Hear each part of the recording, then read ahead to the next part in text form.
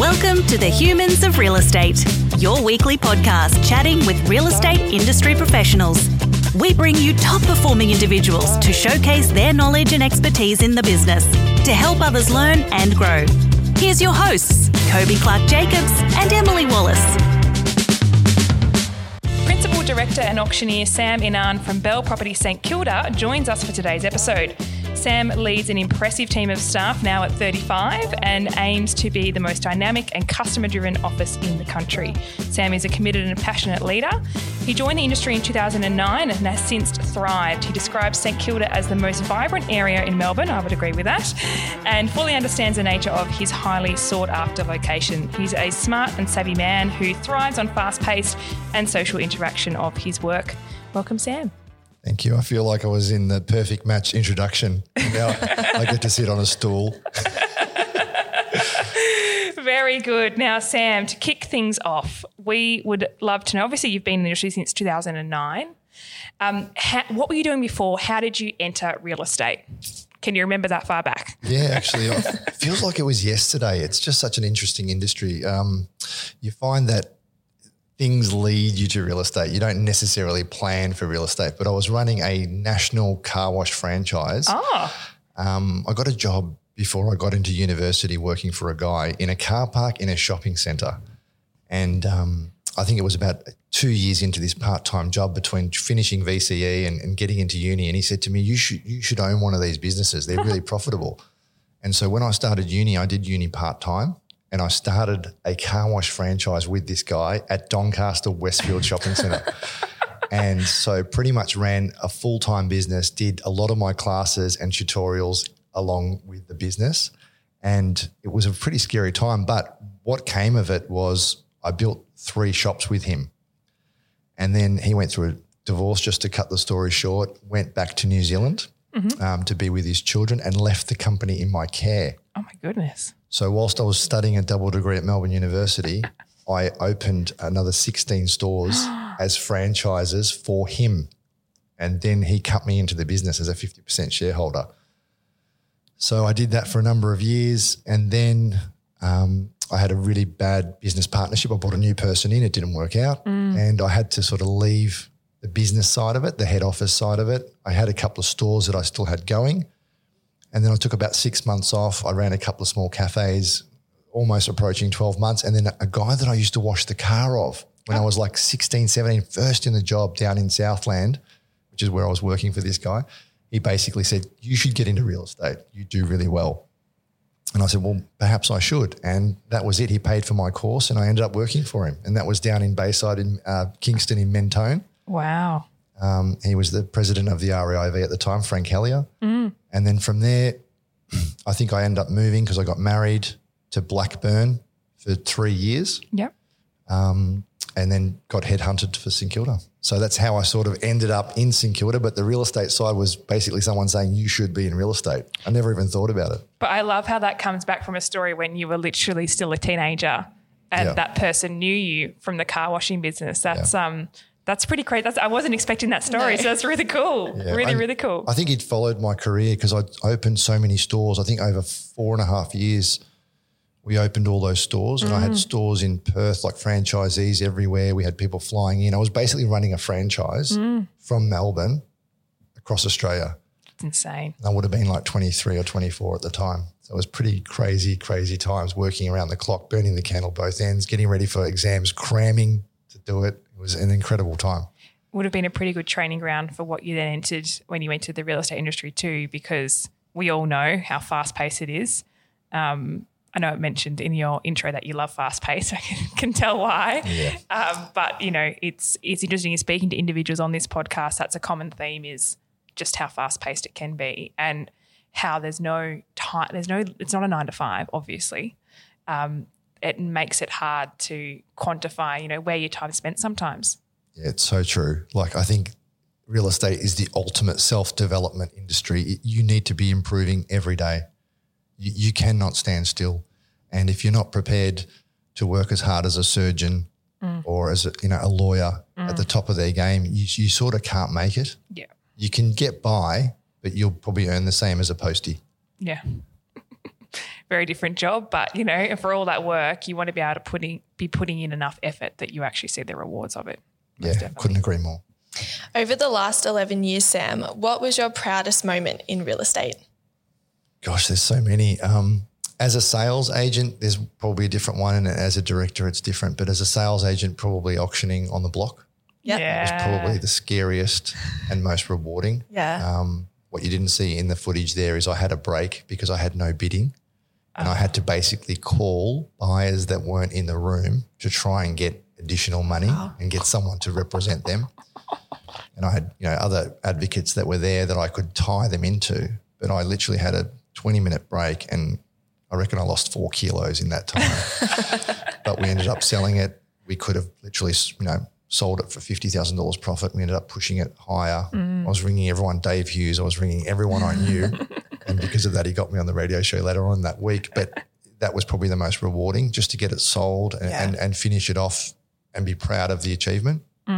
As a director, probably acquiring one of our biggest competitors, Pride Real Estate, in December last year. That's probably one of the most exciting. Big rent roll, almost 600 properties in 3 years in the making. Yeah. That's pretty impressive, and would have been a game changer for the business as well, taking on the biggest competitor in the area to now be with your umbrella of Belle Property. That's pretty impressive. Yeah, and it all happened so quick because Hocking Stewart had been acquired by Belle. That was impending, and it was going to happen in February. We had this deadline that kept getting pushed back due to financial reasons and what have you, and we ended up doing it all within 2 months. So we got them on board, 9 new staff to add to our, at the time, 23. And then since then we've added 3 more during COVID. But then we had the rebrand on the 1st of Feb, 2 months after that, and then we slipped into COVID a month after that. So it was just the most challenging year, but the rewarding part is that we were able to bring that business on with no loss, no loss to landlord numbers, properties. It was fabulous. Awesome. Nice and smooth, and I'm sure it'll grow definitely with the team you've got. That's awesome. Now, I know you mentioned the block obviously sounded like a very hard transaction for you, and I can imagine the stress of that would have been pretty incredible. Outside of that, can you cast your mind to the most difficult transaction that you've had to go through? Yeah, I remember very clearly a couple of very difficult ones. The one I want to talk about, though, is one just here in St Kilda in Wellington Street. Yes. If you recall, not too long ago, the entire cladding debacle started across Australia because of what happened in Sydney, and it really took the market by storm. Every buyer was asking the question, is there a cladding issue in the building? Residents were asking it. Investors were asking if they'd have to fork out money. Anyway, there was a building here in Wellington Street, I won't say which one.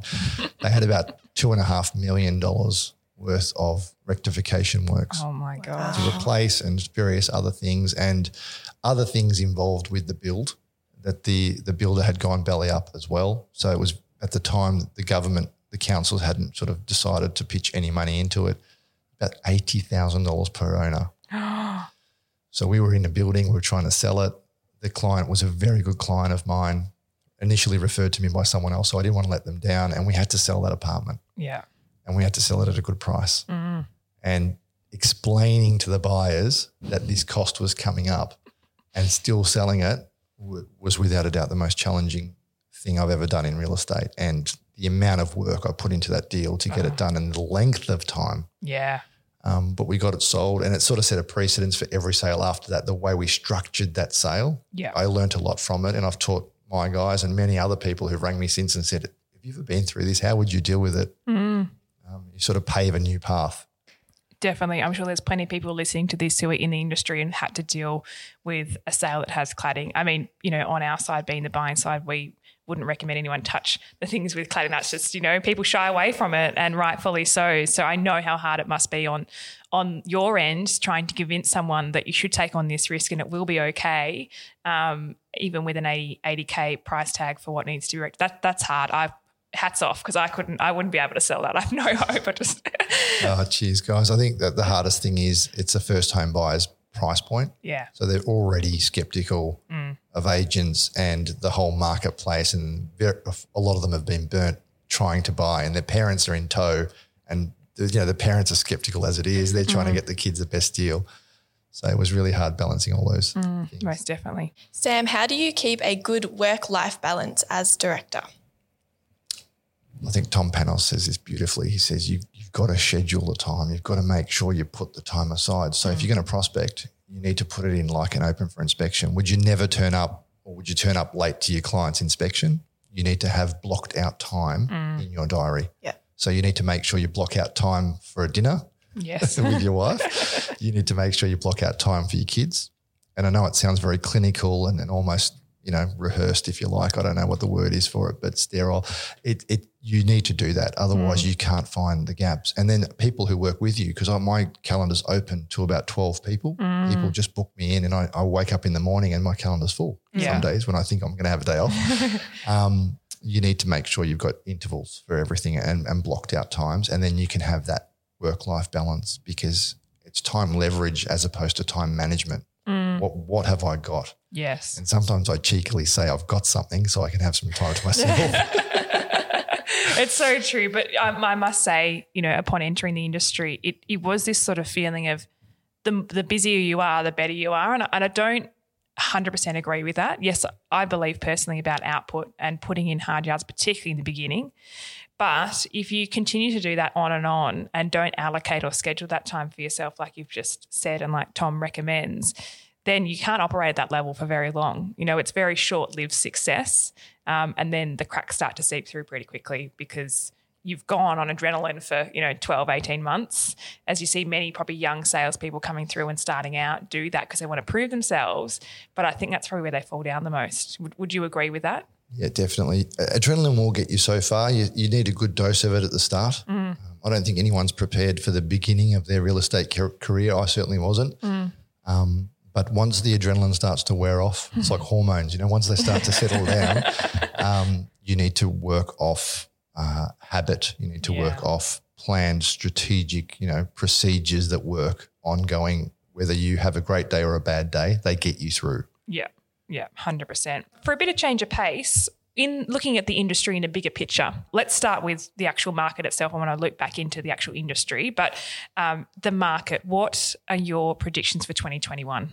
The Reserve Bank announcement that just happened at the start of the month, I think as opposed to the rate cut side of it, the $100 billion, I think, in government bond buyback, I think is the most effective help that they've put into the system since COVID began. What a lot of people don't realise is that those government bonds will be bought off institutionals. And when they're bought off superannuation funds and institutionals, they're like the highest rated asset you can get. They're a AAA rated asset. They're the most reliable because they know governments pay out their interest rates on their asset. So when they relinquish that back to the Reserve Bank and they've got this $100 billion back in the system, what do those institutionals have to do?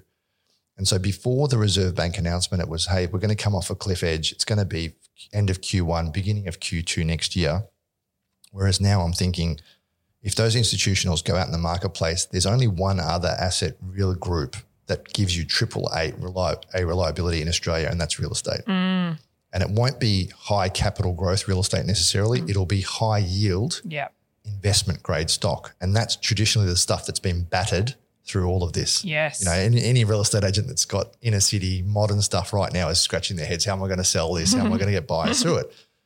As we start to see the uptake of those by institutionals, we'll start to see a bottom-up recovery. And whilst it won't be a spike or a steep gradient, we will see a strong market through next year. I don't think we'll come off a cliff edge. I know some would disagree with me. Yeah. But I do like to look at the fiscal side of things, and I studied economics. Yeah. I think that's a pretty safe read. Yeah. I think we'll see a good market next year, stable rise, and in all the capitals we'll see that. And even just some of those regional areas, an hour from the city, we're already seeing those spikes. Torquay, the Mornington Peninsula, Yarra Valley at the moment, things are selling in 4 days. We know. Yeah. Don't we, Kobe? We've just been through a very interesting experience of something up in the Belgrave area that just absolutely skyrocketed. Yeah. And, I think safe to say that we feel the market will definitely be strong into 2021 as well. Echo what you've said there because, indicators aren't a downward. But for some reason, some buyers think that will be the case and they're holding out. And maybe vendors are, I'm not sure where vendors are at because we don't deal with vendors directly, but, I think as it starts to stabilise a bit more, certainly 2021 will be a strong year. Couldn't agree more. Have you found the industry has changed much since you first joined it? Definitely changed a lot. I mean, I think the last time I was at ARIC, someone said that you're now being compared to Amazon. So the experience that you're giving to your buyers and your vendors, the speed at which you respond, the quality of your response, the collateral that you send out or you email out, you're now being compared to one of the best companies in the world. People aren't tolerant anymore. No. If you don't call someone back in 50 minutes, you may have very well lost the listing. Mm-hmm. Even though someone hasn't visited them in that 50 minutes, your response time's already taken you off the shopping list. So I think as people get busier, and this will lead into probably, what do you think is going to grow and what do you think the opportunities are? I think more and more people will just be less tolerant as they get busier. They'll need more help. Advocates will be necessary or more necessary. Agents will be less necessary because in order to respond quickly, you probably have to automate more. And we're starting to see that automation now. iPads that open for inspections instead of paper and pen so that you can text people on the spot the contract of sale. Yeah. Because they don't want to wait until they get home or the next day. It's like I get a call now, 20 minutes after it because someone gave me the wrong spelling on their email and like, where's the contract? Yeah. I've just gone to an auction. I'm about to start calling this auction. Where's my contract? They don't care. And it's not because they're rude. It's just that's what we're used to now. You buy a Kindle book, you download it 3 seconds later. Yeah. They want that instant gratification. Yes. So I think that's the biggest change. It's a faster, more dynamic, more demanding. But on the flip side, you don't have to sit there writing 10-page vendor reports anymore. People don't want that. They want a quick call. They want a quick text, a quick video at the end of the open saying, we had 9 groups through, 3 of them like it, the rest don't. Here's the feedback and call me if you need anything. They don't want to sit and read page after page, paragraph after paragraph. It's getting easier, but it's getting harder. You need to be adaptive. You mentioned the term there, instant gratification, which I think is a really interesting one and certainly one of our generation that keeps popping up in lots of different contexts. How do you feel that might play out in terms of sales agents seeing things in a short-term vision? People who are seeking instant gratification on getting the next listing and maybe potentially dismissing longer-term opportunities. What would be your thoughts around that? I think there's always going to be the people that want the low-hanging fruit. They don't want to do the nurture work. They don't want to put the hard yards in over a period of time. So you can actually one day take your foot off the gas. Yeah. We call it the payback period. Some say it happens at 3 years or 5. It really depends on how much you put in early. And I think if you're always getting the low-hanging fruit, you're not really planting anything for next year and the year after or 10 years down the track because real estate isn't a sprint. No. It's a marathon. And so one day that pipeline that's giving you those low-hanging fruits may dry up. And if you haven't created your own avenue, your own pipeline that's going to keep feeding you multiple avenues, you will eventually go hungry. Yeah, yeah. Very, very true. I like that. I like that analogy. It's a very good one. Yeah, thank you. Going back to what you said before about automation and technology in real estate, what is one tool that you can't live without? Well, it's my smartphone, I guess. My iPhone. Everyone would probably agree. But are there any programs, CRMs that you like to use? Box and Dice has an amazing mobile app and they just keep evolving it every year. So whether you're using it to put in buyers as they enter and send off documentation or communicate with them as a group, it's fabulous. But the benefit of having it in a company as big as ours, Belle's 140 offices now as we've joined with Hocking Stewart and Belle, we've got the opportunity to see what people have visited. Yes. We've seen what they've purchased, what they own live while you're standing at the door. And I think that's one of the most valuable tools I've ever used in real estate. So I don't need to go and check 3 or 4 different things now. Right there on my little screen, I can say, how did you go this morning at this property? And people's jaws drop. You know where I've been? Yeah. It's a bit unfair, but it's also in line with that, what we discussed before. They want instant gratification. That's the level of service they want. And then people say, do you want to come and have a look at my place? Because they just can't believe how connected we are as a brand. Yeah, I think that's super powerful to have that, and it's information and it's readily available information. I think that's probably the key is actually having it there in front of you, and it is impressive. I can imagine people's jaws would drop when they hear that, because it's like, you know, and that's what the system is built for. It's built so that you can really shine through in your craft and what you're doing, and you're backed by the tech to be able to let that happen. So I think that's pretty powerful stuff. So true, and it's changed our lives. It's definitely my favourite tool, along with what I use it on, which is my phone. Yeah. Sam, just in closing, we'd love to, and you know, there's people who will be listening to this podcast who are established agents, and people who are thinking about getting into the industry. What was the one thing that you wish you had known or been told about before you started back in 2009? Yeah, look, I think I've met people who are 10 years in the industry and one day they wake up and realise this, and there's people who just get it from day one because I've got great mentors and they explain it to them nice and early. The market is driven by buyers and everyone's looking for a seller. Yeah. You've got to turn it on its head and start focusing on the buyers. Yeah. Every single one of our top agents is a buyer-focused agent. Yeah.